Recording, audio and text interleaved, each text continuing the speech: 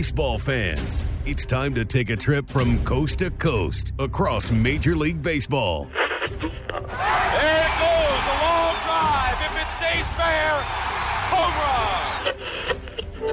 One strike away. Sandy into his windup. Here's the pitch. Swung on and missed a perfect game. Fly ball deep left center. Grissom on the run. Yes! Yes! Yes! The Atlanta Braves have given you a championship. Listen to this crowd.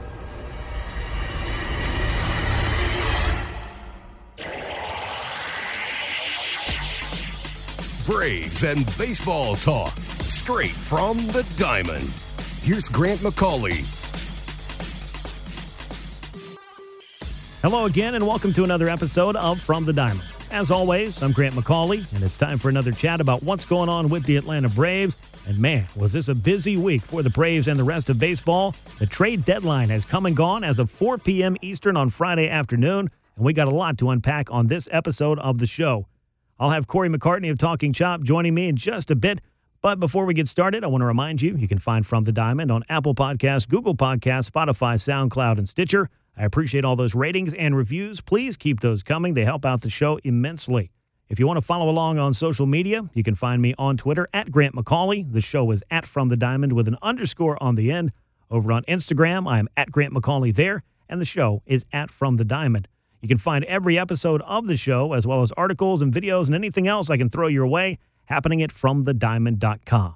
So a very, very busy week around Major League Baseball and a very busy week for Alex Anthopoulos and the Atlanta Braves. And to talk about all of the trade deadline comings and goings, I want to welcome Corey McCartney into the show. Of course, Corey and I have done quite a few of these podcasts over the years. Corey, great to have you back on board and looking forward to really, I guess, unpacking what exactly the Braves have done and hopefully what it's going to mean for them over this next couple of months. Yeah, I'm excited, Grant. I'm always happy to talk with you. I always feel like it's like Captain America rounding up the crew, and we're going to go take some guys down. At the very least, we're the Howling Commandos, or maybe we're just Captain America and the Winter Soldier. So regardless, I think we're going to have a lot of fun on this, and it is good to be back with you again. Of course, you can follow Corey on Twitter at Corey J. McCartney. You can find his latest work over at Talking Chop, and he, of course, is the author of Tales from the Atlanta Braves Dugout, so make sure to get a copy of that as well. But as far as Tales from the Atlanta Braves this week, they're trade tales, Corey, and we got so much to get into because I think we just witnessed one of the busiest trade deadlines in MLB history, at least I believe, and at the very least, it's the busiest in recent memory.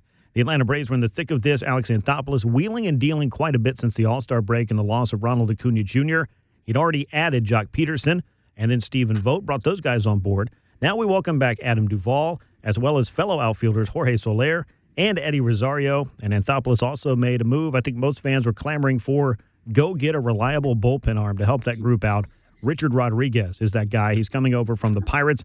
So quite a busy day, really a busy month for Anthopoulos. But I would say, Corey, that Atlanta's roster got some much-needed reinforcements, and the Braves really didn't have to part with the top prospects in the system to do it.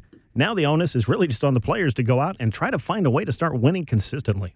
Yeah, I mean, look, I think there's going to be a lot of people who are going to say Bryce Wilson is someone that they know of. I mean, it's not when you think about the people that they've moved along these years. I mean, they've never parted ways with a guy, and Wilson was obviously at one point the 6th ranked prospect in this system per pipeline, but they've not ever really lost one of the real top end guys, and they didn't again, and they go out and meet some needs. And I found it interesting. I know you were on the call with Anthopoulos yesterday as well.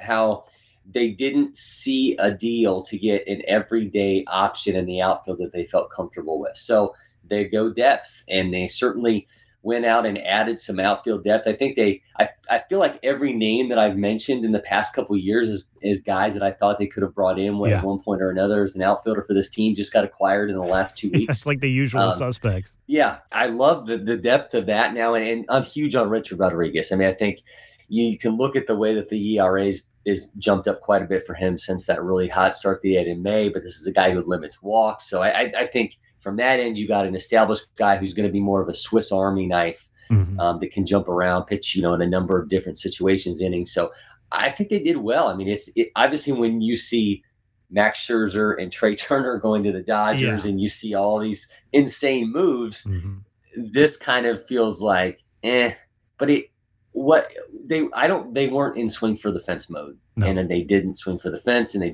I think they did something where you can't argue that they're not better than they were 48 hours ago. Yeah, and I think that's important to point out. And I will say that with the loss of Ronald Acuna Jr., that had to change at least a little bit the trajectory for 2021 when you're the general manager who was thinking about making your club better. How much better can you make them when you have lost what is typically viewed as your best player? Freddie Freeman, all respect to him, he's been great lately, and that's certainly been helpful when you don't have Ronald around. But this was the kinds of moves that I really expected, if they were going to happen, that they could happen in bulk. You could make a lot of smaller moves to fix some of the obvious weaknesses this team had, and depth in the outfield was certainly a big problem. Even before Ronald Acuna Jr. went down, you didn't get what you wanted to out of Christian Pache. You were trying to mix and match. You finally cut ties with Ender Inciarte. You had all of the struggles and the off-field woes that took Marcell Ozuna away from the club. You really didn't have anything that you penciled in on opening day thinking this is going to be our consistent 3 men in the outfield. So when you go out and get a guy like Jorge Soler, a guy we know in Adam Duvall, very similar players, ton of power, going to be a ton of strikeouts. I think that will follow those guys around, but they are the kind of hitters that can get hot and maybe carry a club for a series or two. And you just don't have guys like that right now. I mean, I don't see Guillermo Heredia, who has played admirably and pressed into pretty much everyday duty at this point. Abraham Almonte, like these guys have certain ceilings. They've bounced around the league for a reason. Meanwhile, Soler, Adam Duvall, who we certainly know, even Eddie Rosario when he becomes available, I feel at least a little bit more comfortable that Alex Anthopoulos went out and said, can we get some hitters that have a little bit of a track record or a little bit more power that we can plug into this lineup? Because after the number 4 spot in the order, which right now I think is occupied by Austin Riley, there's a big drop-off in 5 through 8 in the order, and then you got to round it out with a pitcher spot. Yeah, and let's also not forget that, as Anthopoulos brought up yesterday, there's no more waiver wire deals. Exactly. So you've got to go out, and if you feel that you have an issue with positional depth, you've got to be overly aggressive at this deadline. So that's why you go and get, a Rosario who, is dealing with an oblique injury and is going to be a couple weeks away here. Sure. But you get him now with the anticipation that this could be just as sizable as getting somebody in what that, used to exist in that secondary trade deadline. Mm-hmm. You just don't realize some of the little nuances and things that have changed. And I'm saying this even as somebody who's followed the industry around and really been keyed into the trade deadline for years and years and years. It's something we all, I think, look forward to almost as much, maybe not quite as much, as the hot stove, because there just hadn't been as much movement lately. But things were going pretty crazy over the last 24 or so hours, or at least in the 24 hours leading up into the trade deadline on Friday. But this has been, I think, to kind of go back to what the Braves did here at their trade deadline, in a very weird and inconsistent season for them. They haven't been able to climb over 500 all year, which still seems just mind-boggling, because even if they're not the best team in the National League East or the National League, you would think that at least this club would have enough to get above 500. And if you start to break it down in a lot of different ways we have on this podcast, well, they probably should have been above 500, probably should be above 500 right now. I don't think there's any two ways about that. But none of these moves at the deadline were as costly as we've already discussed. The biggest young talent that Anthopoulos parted with was Bryce Wilson in the Rodriguez trade with Pittsburgh. And I know there's some folks that felt the Braves should just go ahead and concede this season as well, sell off pieces like Charlie Morton or Drew Smyly or perhaps others, because, they just felt like you can just try again next year. You can wait till the winter and reload. But I don't think Anthopoulos, Brian Snitker, or the team really felt that way because of how winnable the National League East still appears to be. The Mets are not running away with this division, and I don't think you can start waving the white flag this early, especially in the month of July, with a chance to perhaps make your club better. So the National League East is the only reason that they're doing this, right? I mean, if this was any other season or any other division, you wouldn't be talking about them feeling they were still in it, right, struggling to get above 500. But, certainly the West has the wild cards locked down, right? I mean, you look at FanGraphs playoff projections, they've got the Padres at 80.6% chance of making the playoffs. They get the Giants at 95.2. You got the Dodgers at 98.8. Yeah. And then you have the Braves at 13.4. Sure. I mean, and it's 1.4% chance of winning the wild card. So everything is about that division. Right. And obviously Anthopoulos mentioned that yesterday, that, they've all had challenges, but, really the best thing going for them is that they're in the NL East. And then comes word yesterday that Jacob deGrom has had a setback, and he may not be available to September. So all of a sudden, the Mets, who obviously went out yesterday and got Javier Baez, obviously they've had tons of injury issues anyway, but they feel that much more vulnerable. Sure, and they have to. I think that's where it is right now. So if you can go for a run, and as was brought up yesterday on the call with the GM, wild card teams can go on runs in the postseason. You never know what's going to happen. You just got to get in. And, kudos to him for having that train of thought, because, my entire process of looking at this deadline was, okay, if you're going to do this, get somebody you can hold on to. Well, they did that with Richard Rodriguez. They still have him for another year of control.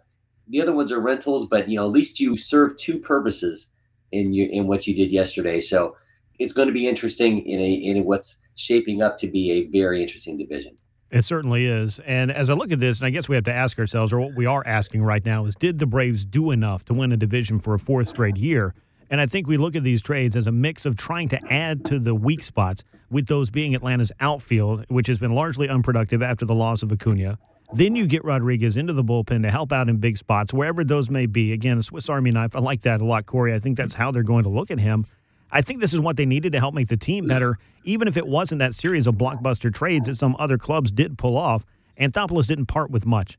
And that has to send a message to the team that the front office wasn't just giving up right now and hanging them out to dry. Obviously, too, it's always the underlying storyline with this team is that you've got Freddie Freeman going into free agency. And I'm not trying to paint any kind of a picture of Freeman leaving town, but I think you want to show you're the reigning MVP as well, that you're there, you're getting behind him, and you're doing as much as you can to support this team and support him and, put them in a position. I mean, it would have been easy, as you had mentioned, just to go trade Morton, trade Smiley, maybe even trade Will Smith, to get what you could have and look towards the future when Acuna is healthy and Mike Soroka is healthy. But, I think this was it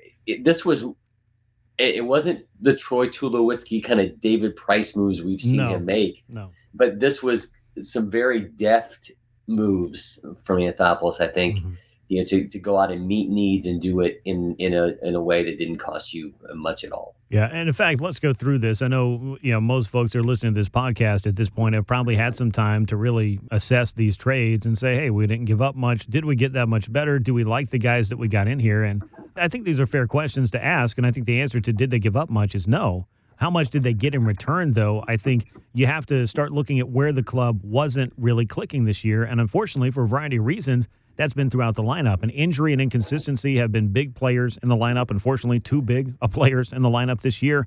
But the Braves still have some very talented hitters in Ozzie Albies, in Freddie Freeman, in Austin Riley, as well as going out and getting Jock Peterson. Dansby Swanson's kind of up and down. They're going to have Travis d'Arnaud coming back. So that was kind of what you were working with before you went out and made these deals. And I just don't think that group was enough. Going back out to get Adam Duvall, bringing him back in. He's got 22 home runs this year. OPSing a little bit over 750, but we've seen what Duvall can do with the Braves. We've seen what he's done against the Braves this year, too. So I think if Alex Anthopoulos made one great move among all of these, it may have just been not having to play against Duvall anymore this season. So he leaves Miami. He comes back to the Braves. It cost the Braves Alex Jackson in order to do this deal.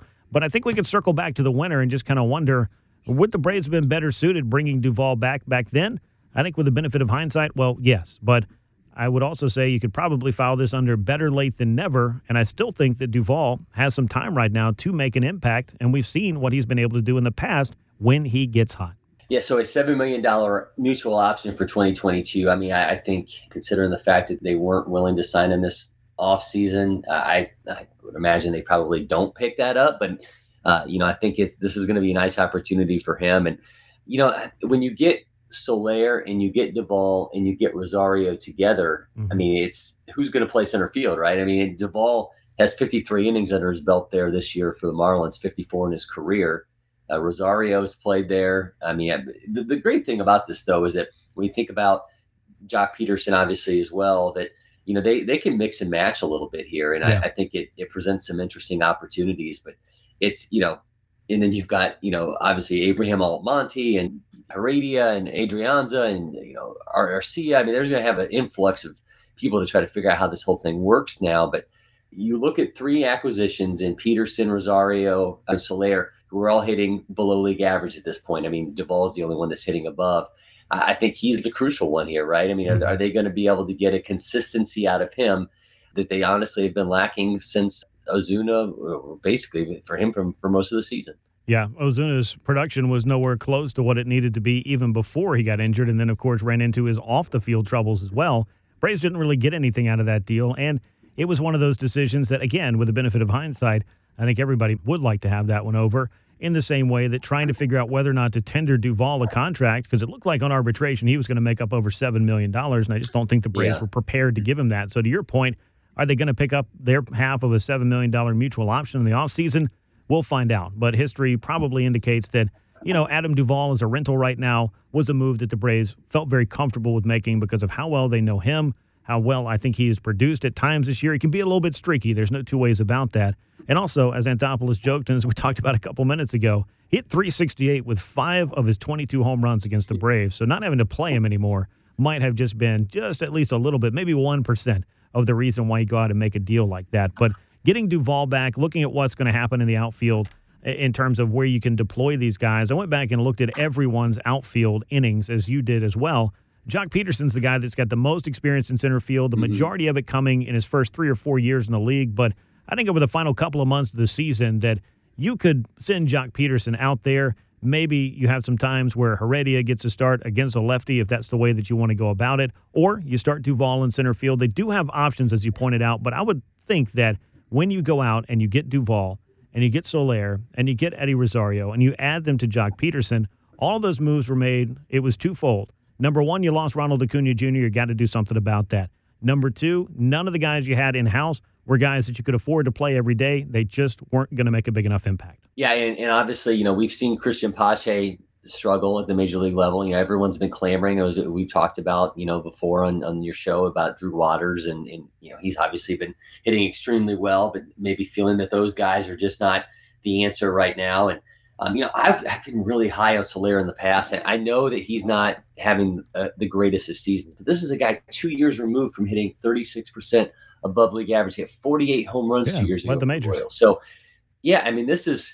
this is value. There's value within that bat, and I think the exit velocity is still there. The peripherals, basically the same peripherals that you looked at when they got Ozuna and said, okay, this is why this guy can still be an elite kind of bat. They're still there. They're there with Soler. It's just trying to find them a way for those to consistently pop, because they have not at this point in the year. Yeah, I said led the majors, but I think he was a couple home runs behind Pete Alonso a couple of years ago. But it was a monster season for Soler. He didn't do a whole lot in 2020. He struggled a little bit. He struggled more this year. Had started to put things together the last few weeks. So maybe you just grab a hot bat at the right time.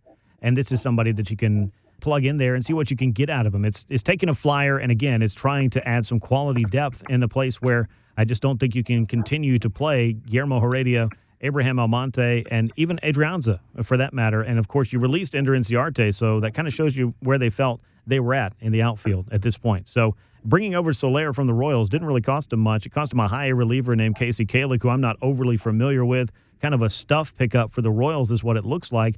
And then for Soler, see if he can cash in on a new uniform and a new opportunity and resemble the player that he was in 2019, because 48 home runs and well over 100 runs knocked in, those are things that look great. But a sub-700 OPS, a batting average below 200, and only 13 homers this year, doesn't seem like the same player. But again, he's been hot lately. So I think that, you just give yourself an opportunity by throwing more depth at the situation. Yeah, I'm digging into his StatCast numbers a little bit here. His hard hit rate is 51.4%. So, he's in the 91st percentile in terms of there. He's at 95th percentile in max exit velocity, 91st percentile in average exit velocity. 86% in barrel percentage. So this guy's going to hit the ball, and he's going to hit the ball hard, and we'll just see how consistently he can do that in a Braves uniform. Yeah, that's going to be the big question. A guy that won't have the opportunity immediately to start hitting the ball hard for the Braves, of course, is Eddie Rosario. He comes over from the Indians for Pablo Sandoval.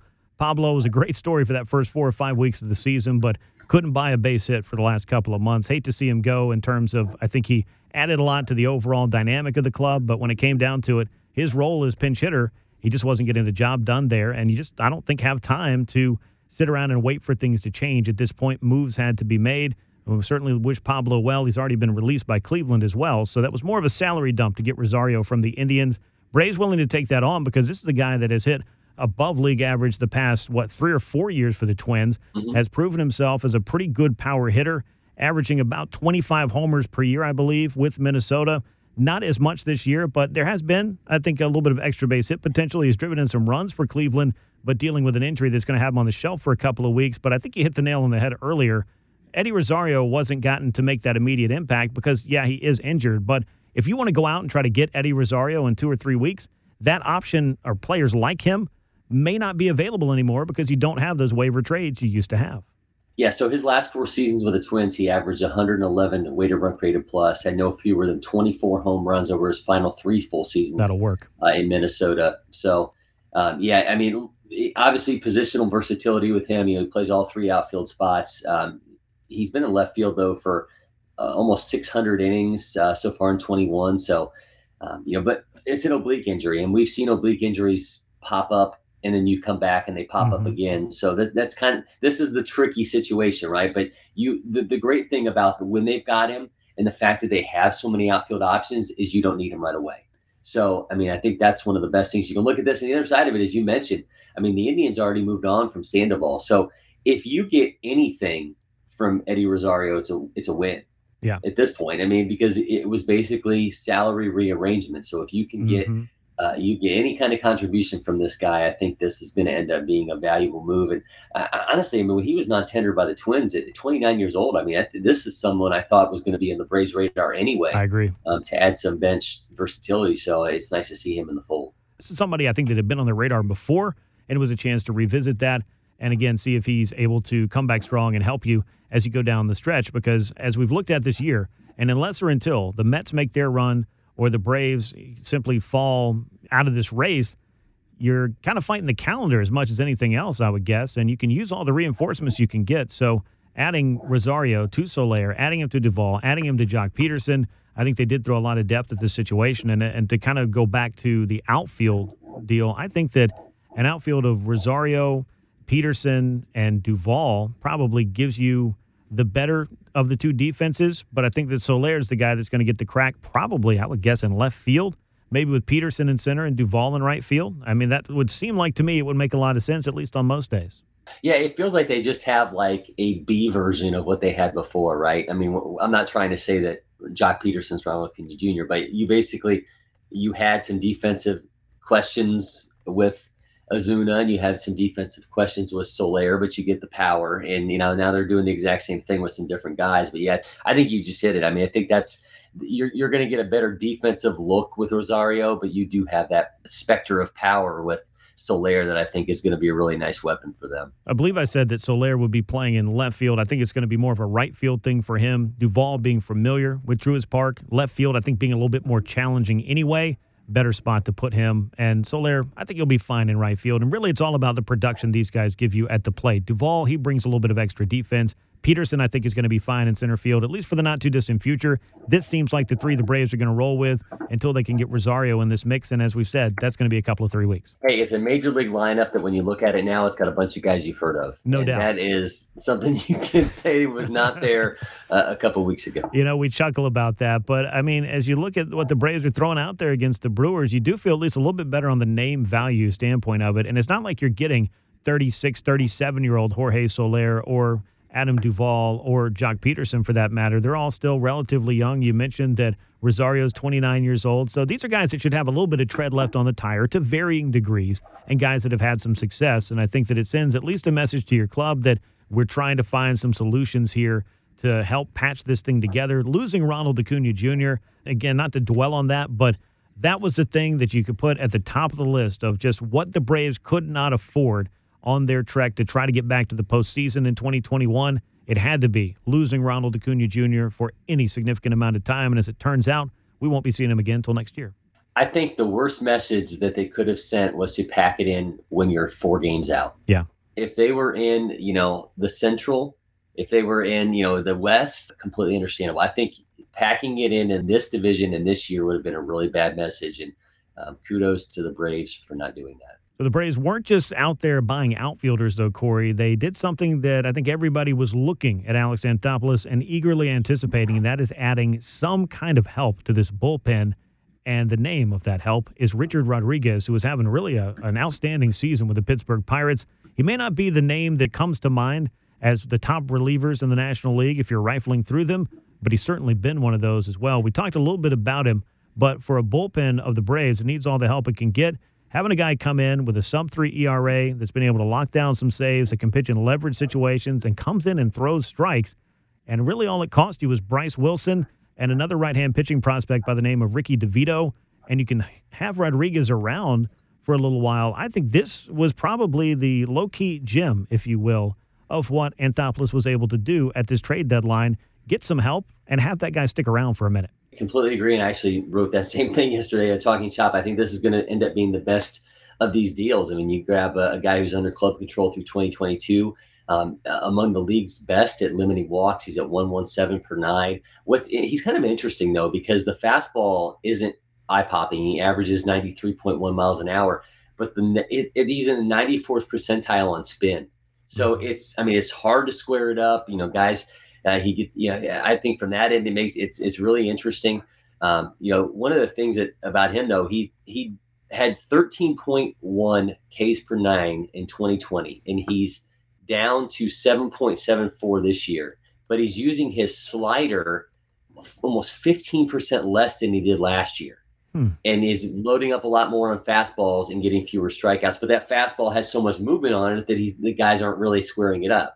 So it's kind of an interesting. He's traded off strikeouts to induce more ground balls, basically. A strange case, because as much as we, like to talk about guys that ratchet it up, or this is a guy who doesn't throw especially hard. It's just in an era where we're wondering how many times guys can barrel up a ball. It's really hard to do it against Richard Rodriguez. Yeah, no, he's been incredibly hard to square up. And even looking at over 13 strikeouts per nine last year, as you mentioned, just under 8 strikeouts per nine this year. He's also walking less, and he's given up fewer homers. Hit rate's right about the same. Whip's right about the same. Fielding independent pitching is right about the same. The ERAs themselves are right about the same. So the only thing that's really different for him is he's striking out less guys, but he's certainly not out there giving up a bunch of hard contact and just kind of getting by the skin of his teeth. So I think it's a guy that the Braves at the very least are going to be happy to have in their mix. And again, it did not cost them one of their very, very top prospects, somebody they didn't want to part with, like a Drew Waters or a Christian Pache or Shea Langoliers or William Contreras. I mean, these are guys that the Braves would like to keep around, obviously, to continue to build from their minor league system. And we've talked a lot, I think, about trades and the money that the Braves put into this. I thought this was really fascinating. I saw this in the AJC this morning on a tweet that was just, bumping across the timeline. $6 million is what the Braves have added to their payroll by making all of the moves that they have made. I think that's a pretty shrewd bunch of moves for Alex Anthopoulos that didn't cost a lot in prospects, aren't going to cost a ton in salary, and could very well make an impact, depending on how these guys perform, in helping the Braves finally find that very hard-to-grasp consistency that they very much need these final 2 months. So I just thought about this. Under Alex Anthopoulos, the Braves have traded 3 guys who were at one time or another top 10 prospects in the organization. They were Colby Allard, Joey Wentz, and Bryce Wilson. Yep. All 3 of them were traded for pitchers. Yep. Colby Allard for Chris Martin, Joey Wentz for Shane Green, and now Bryce Wilson for Rich Rodriguez. I guess I always thought when they spent prospect capital, it was going to be for a bat. Mm-hmm. But it's funny that all these top 10 guys that were arms were all ended up being traded for other arms. It's interesting that all 3 of those guys were cashed in for relievers, which kind of brought me back to something I tweeted yesterday, and we'll kind of start to wrap up our discussion of Braves trades and discuss what was a crazy day all around Major League Baseball. But when the Braves drafted so many pitchers, and it kind of became that joke about, hey, who are the Braves drafting? Another pitcher, another pitcher, another pitcher. Are they ever going to draft a bat? Well, a lot of relievers end up being former starters in their minor league days at the very least. Have you been surprised that the Braves haven't turned some of these really highly touted arms into perhaps big, high-leverage relievers, or at least potentially guys who could help out in building a bullpen? Because you want to grow relievers just as much as you want to grow starters, don't you? Yeah, I think, Touki Toussaint has such a ridiculous slider, right? Sure. You think what that would look like in small doses out of the pen. But obviously he's, been able to have the success he's had, for the most part as a starter this year. Kyle Muller has been great. You think about what that arm would look like. I think, they tried it with Sean Newcomb, and it just hasn't taken, I think, the way they wanted it to. Now, will they be able to pull it off with Huascar Ynoa, when he's able to come back? I think that could be an interesting wrinkle. But yeah, it's interesting that they don't seem to be, and I don't know if that's because you can either take a starter that's got prospect value and ultimately move him to someone else for something like a Richard Rodriguez or a Shane Green or a Chris Martin, because that prospect still has value as a starter to another organization. But Sure. If you make him into a reliever, what is this value then? No, that's true. Maybe that's what maybe that's what it's all about. Maybe it's like, well, if he has that, if people have that view of him, let's capitalize on that as opposed to trying to turn him into something else. No, I understand that. I guess what I'm kind of looking at is there were times where you didn't have to be wholly reliant on making trades. Sure, you want to make the ones that make your club better, and they should use these prospects and use that capital to go out and get players who can help you out. I think the thing that I look at more so is that a lot of young pitchers that we brought around and given that opportunity to become a starting pitcher, they would also be brought up to the big leagues sometimes working out of the bullpen primarily. I just feel like the Braves, and maybe a lot of other clubs as well, I'd have to really do some research, I guess, more so on how guys are being utilized, but it just doesn't seem that's the route anymore, that you bring a guy up, let him get those 30, 35 appearances helping you out of the bullpen that one season, and then maybe you start to revisit where he might fit in as the fifth starter or the fourth starter the next year. But we saw what Max Fried was able to do in relief. That's really the only example I can think about, taking one of your promising young starting pitching prospects and really trying to cash in that chip in a different way.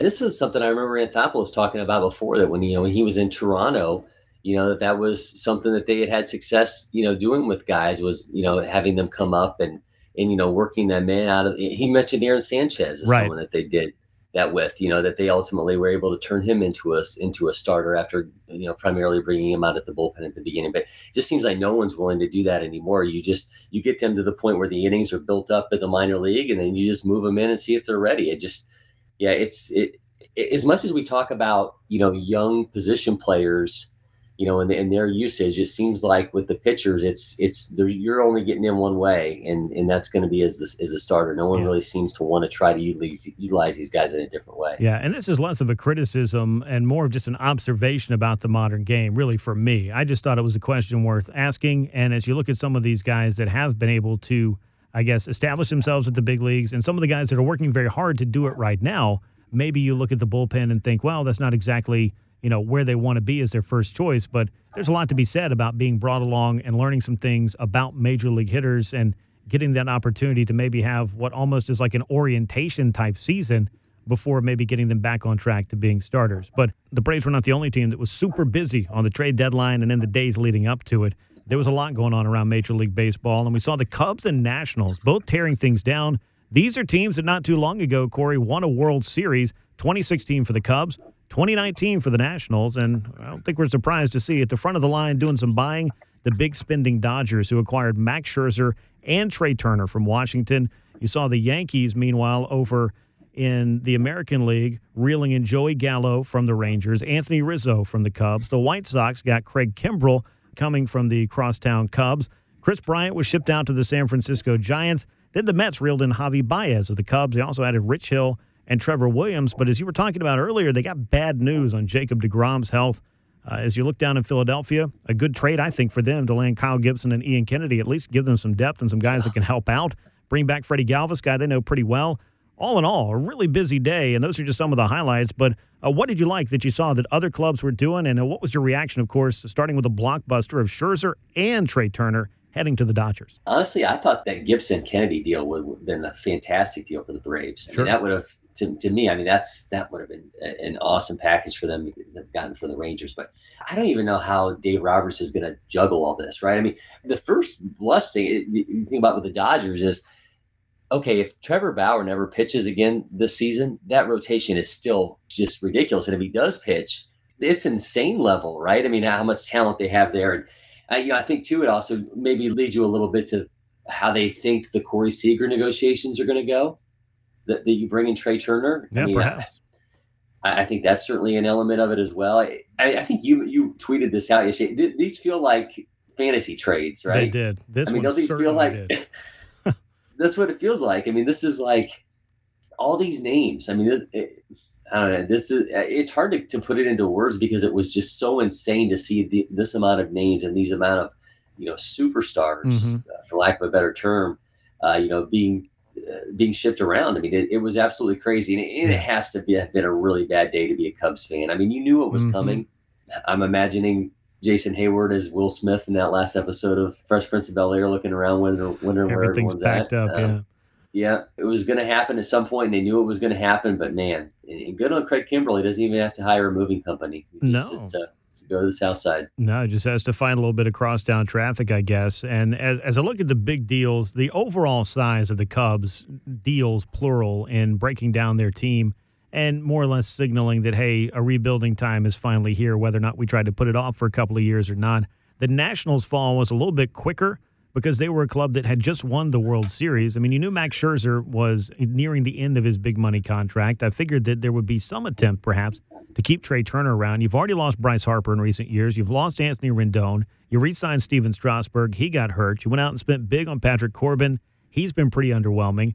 John Lester came over to try to patchwork that rotation as well. He was traded out of town during the deadline. But I keep going back to the Dodgers because I just felt like when somebody asked me, hey, where do you think Max Scherzer ends up? My first reaction was probably with the Dodgers because I just looked at what they're dealing for with Trevor Bauer's problems, taking him completely out of the picture there. Clayton Kershaw's on the injured list. They lost Dustin May. They just didn't have the same kind of depth that they entered the season with.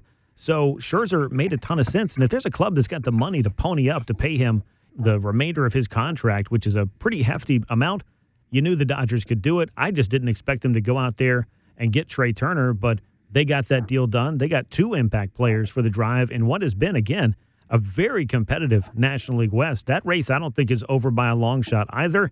Giants haven't gone away. The Padres are there. The Dodgers are there. And these are teams that are going to fight to win the division.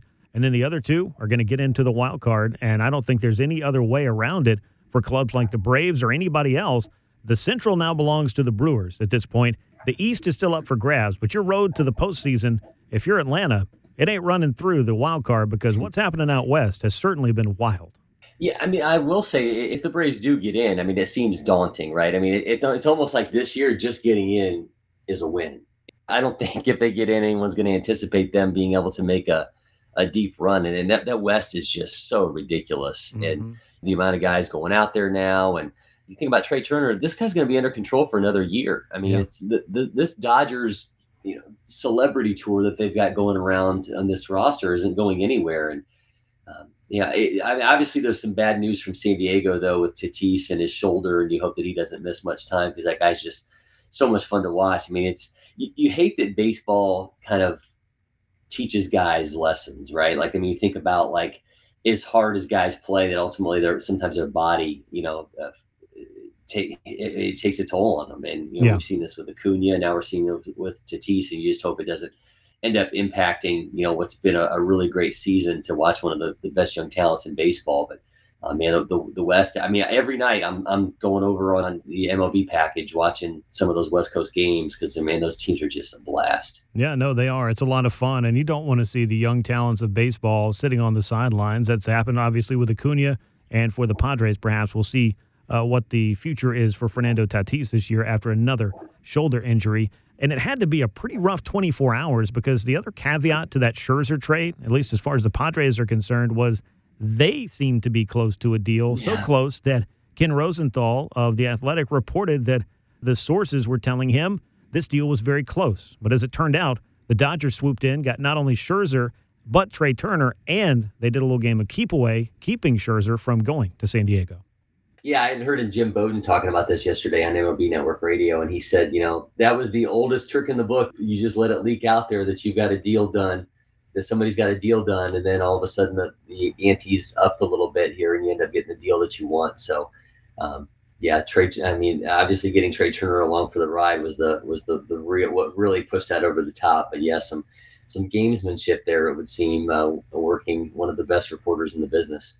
Yeah, it might have been. And those are certainly games that are played by general managers, executives, agents, and all the likes that I'm sure Ken Rosenthal is talking to on a fairly decent basis. But going down the list of some of these other deals, we talked about Craig Kimbrell heading over to the White Sox. Cubs did get themselves a pretty good second baseman in Nick Madrigal. That's a long-term building block for them, along with the pitching prospects. So as far as deals are concerned, the Cubs did pretty well, I thought, with that one. Chris Bryant was more of a true rental. Craig Kimbrell, I believe the White Sox can hold on to through next year if they pick up his option. But they did what they could, I think, the Cubs, with some of these guys on expiring contracts. We also know Anthony Rizzo heading over to the Yankees. And again, as you pointed out, with Javi Baez now also in New York over with the Mets, that this was just a breaking down of what was really the core players in the 2016 World Champion Cubs, a championship they waited, 108 years to win. I think you have to ask yourself when you're Jed Hoyer or any other GM who's in this situation where you've got a core like that and they're all coming up together, what's better? Is it what you get at the deadline? Is it better than what you would ultimately get with if you were to offer them, qualifying offer and let them walk? Yeah. And I think you can definitely make the case that Jed Hoyer did better yesterday than he would have did waiting in getting compensatory picks. I mean, he wasn't going to get anyone near the value of a Nick Madrigal that he got from the White Sox in the Craig Kimbrell deal. I mean, that obviously is not going to happen. I mean, I think they did the best job they could. I think you can also say from the flip side of that, what in the world were the Rockies doing? Oh yeah, I want to get to that. So I think that's the other side of it. But yeah, I think the Cubs, I think they did extremely well yesterday. I think they got value for the guys that they did move. And, there's going to be a lot of jerseys for sale in and around Wrigley with guys that were meaningful to that fan base. But I think Jed Hoyer did as well as he could.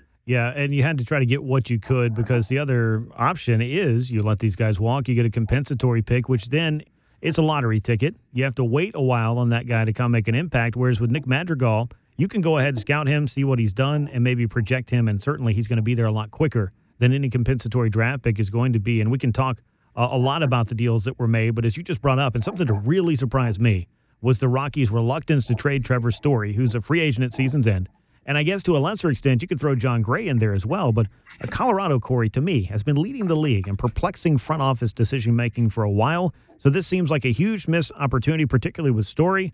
But unfortunately, it also seems part and parcel for the way the Rockies have been running their franchise. Well, the word was that their owner had a lot to do with them, with the deal that they would ultimately move on from Arenado. So you would think when you do that ownership would be well behind you going out and trying to move Story in the same way. I mean, I just don't get it. I mean, and then you have Story yesterday, coming out and saying he just doesn't understand what's going on, that it's a sad situation. I mean, there's no way in the world this guy's staying put. And he's not staying put. He wants to win, and you don't move him. I don't understand. I mean, the Reds are dying for help at shortstop. I mean, there was talk of a contender moving him to center field. I mean, you had options, and the fact that they held on to him, I mean, it's insane. I mean, that interim GM is almost guaranteed himself not being the actual GM. It's pretty crazy. Yeah, and I almost wonder if perhaps because you're an interim general manager that maybe you don't have the full authority to do these kind of things. Maybe there was some more meddling from ownership. Maybe there were a whole lot of mixed messages. Maybe there was analysis paralysis, whatever you want to call it. But I know Trevor Story, just from his comments that came out from the Rockies media, he seemed to be very unexcited about what happened at the trade deadline, or I guess what didn't. There was a whole lot swirling around, and then really nothing happened. And I don't know that he's particularly long to be in Colorado after this because they haven't pursued making an extension happen, have the Rockies. And for Trevor Story, he's knocking on the door of free agency. He's not coming off his greatest season yet, but he's an awfully talented player. What that means outside of Coors Field, I don't know. There's that caveat I think you always have to associate with Rockies hitters unless or until they show you something they can do outside of that, a la a Matt Holliday perhaps. But, man, there are a lot of clubs that would line up around the block to have a crack at having Trevor Story, and I can't imagine that there weren't a whole bunch of them that made some phone calls over the last month or so to Colorado. So, I mean, his comments actually yesterday, he said, I'm confused and don't really have anything good to say about the situation and how it unfolded. Those were, but even if they did offer him an extension, or why would you take it? I mean, you just watched them tell Arenado that they told Nolan Arenado that here's your deal. We're going to build around you. And 2 years later, he's gone. Yeah. I mean, to me, it's just, it's a mess. Words it's a mess not worth much if that's how that plays out. Yeah. So it's tough. I mean, I just can't imagine that they didn't get offered value that was equal to a compensatory pick. I don't know how anyone wouldn't have, because Bill Schmidt, who's the interim GM, that's what he told MLB.com, that the organization felt any trade offer had to be at least the value of a compensatory pick. I have a very hard time believing that for Trevor Story's services, even as a rental, that they were not going to get the value of the value of a compensatory pick. All right, well, Corey, as we wrap things up here, we've talked a lot about trades. Let's take a look ahead at what's going on for the Braves. And in doing so, but not just looking at the schedule, but as we turn the calendar to the month of August, there are some returns on the horizon for the Braves. Travis d'Arnaud, the Braves starting catcher, who's been out since the beginning of May, after tearing a ligament in his thumb. He's on a rehab assignment with Gwinnett right now and could be back soon. You've also got Huascar Ynoa and Ian Anderson, who are ramping themselves up and hopefully returning to the Braves sometime soon. As we talked about, you needed to go out and do something at the trade deadline, and you couldn't just sit around and wait on these guys to come back. It certainly looks a lot stronger when you've gone out, gotten some depth, some sluggers, and some quality that you can at least mix and match to try to help your outfield out. You get a Richard Rodriguez, and then you welcome back some guys that could be pretty pivotal for the Braves that have shown flashes this year. Certainly Ian Anderson and certainly Travis d'Arnaud have already, I think, established themselves as big players for the Braves. But I loved what I saw out of Huascar Ynoa. And as we talked about earlier about young prospects and guys that could help out in the bullpen, boy, Ynoa certainly has the stuff that you would need to have some success out of the pen. Ynoa's slider is 5.0, runs above average WSL. That's just behind Blake Snell, Herman Marquez, and Trevor Bauer among those with at least 40 innings pitched. So that could be a major weapon coming out of the bullpen if that's what they ultimately decide to do with him. One of the things Brian Snitker did mention was, with it was a hand injury, not the arm. So they still feel like, he's not going to have that same recovery time as maybe somebody else did. So obviously, opportunity for him to be a big contributor for them. I would expect it to be out of the bullpen. With d'Arnaud, as much as I think you look at this lineup and say you put him in as a guy last year who hit 44% above league average, and all of a sudden this is a pretty potent lineup. He was really struggling this year. So, we'll see if he's looking anything close to that. His hard hit rate this year had dropped 21.3% to 36.5. So among qualified hitters, that would be the biggest drop year over year in the majors by a huge margin if he was a qualified hitter. So as much as you're excited to potentially have Travis d'Arnaud back, what version of Travis d'Arnaud are you going to get? No, that's a good question, but I will point out that he basically only got the month of April. So if we're playing the sample size game, then perhaps he'll come back a little bit stronger, or at least maybe just having hit that reset button and you get a better version of Travis d'Arnaud, something that resembled maybe what he was doing down in Tampa Bay before he signed with the Braves. That would be quite a lift for the Braves over the next couple of months. Looking ahead on the schedule, Braves will finish up a series this weekend at Truist Park with the Milwaukee Brewers. They'll wrap that on Sunday. Off day on Monday, head up to St. Louis to play the Cardinals for 3, and then come back and have a 3-game set against the Nationals, then a 3-game set against the Cincinnati Reds. So the Braves, by and large, are beginning August and wrapping up July at home. So they got to play well at Truist Park, and then they've got to go out and play some tough opponents, regardless of where you're playing them, and figure out a way as you go through the rest of this month to stay in this race because, as you look ahead, through this month, the Nationals have taken apart their team. The Marlins, they were already struggling this year, but they've had the Braves' number. You got a series with the Orioles, then you're going to be running into the Yankees, the Giants, and the Dodgers by the time this month ends. So you better beat up on the teams that you should be beating up on because you're going to have quite the fight on your hands as you head through the month of August, regardless of who's coming back and what trades you've made. You just got to go out there and win. As easy as it is to say, beat the teams you're supposed to beat. Sure. Because if they don't, this is going to be daunting to think about having the Yankees and the Giants at home back-to-back series and then going out to LA for 3. So going into the final month of the season, facing one of the defending champion, the team that spoiled your season last year, and then it's things you got to face the Giants again before the year's up. Then you got the Padres. I mean, we could go on and on, but I hope when the Nationals come into town August 6th that they're wearing name tags because I have a feeling that the Braves are not going to know who a lot of these guys are. Yeah, I believe that they will be getting to know quite a few new faces, and so will Washington baseball fans. It's going to be a little bit different. I don't know if it feels a little bit strange saying goodbye to guys like Scherzer and Turner. I'm sure it does. Those were critical pieces in winning that World Series in 2019, so when it comes down to it, they'll leave some pretty good legacies behind themselves. The Nationals, even if the present right now is certainly not what Washington thought it would be less than 2 calendar years after winning that World Series back in 2019. But that pretty much brings us to a close here. Corey, I appreciate all your time. I think we covered a whole lot of stuff here, and I hope the majority of it made sense because we had an awful lot of teams and names and places and comings and goings, but I appreciate you helping me sift through all of it. You got it. So we'll do our Loki recap podcast next, so I can't wait for that. I look forward to that. Perhaps it'll be a secret bonus episode. But, Corey, I appreciate it as always. Hope you are doing well and look forward to doing this again soon. All right, man. Thank you so much. So that'll do it for a very busy trade deadline edition of From the Diamond. I appreciate Corey McCartney joining me once again, and I appreciate you making From the Diamond part of your baseball podcast regimen. Make sure you're subscribed. Apple Podcasts, Google Podcasts, Spotify, SoundCloud, and Stitcher. And you can find every episode and much more at FromTheDiamond.com. So the Braves will embark on an exciting run throughout the final couple of months. They're hoping to give the Mets a run for their money and perhaps win another National League East crown and punch their ticket to the postseason before all is said and done. My thanks once again to Corey McCartney for jumping on the show today and for you for tuning in to From the Diamond. I look forward to catching up with all of you soon. Until then, I'm Grant McCauley. So long, everyone.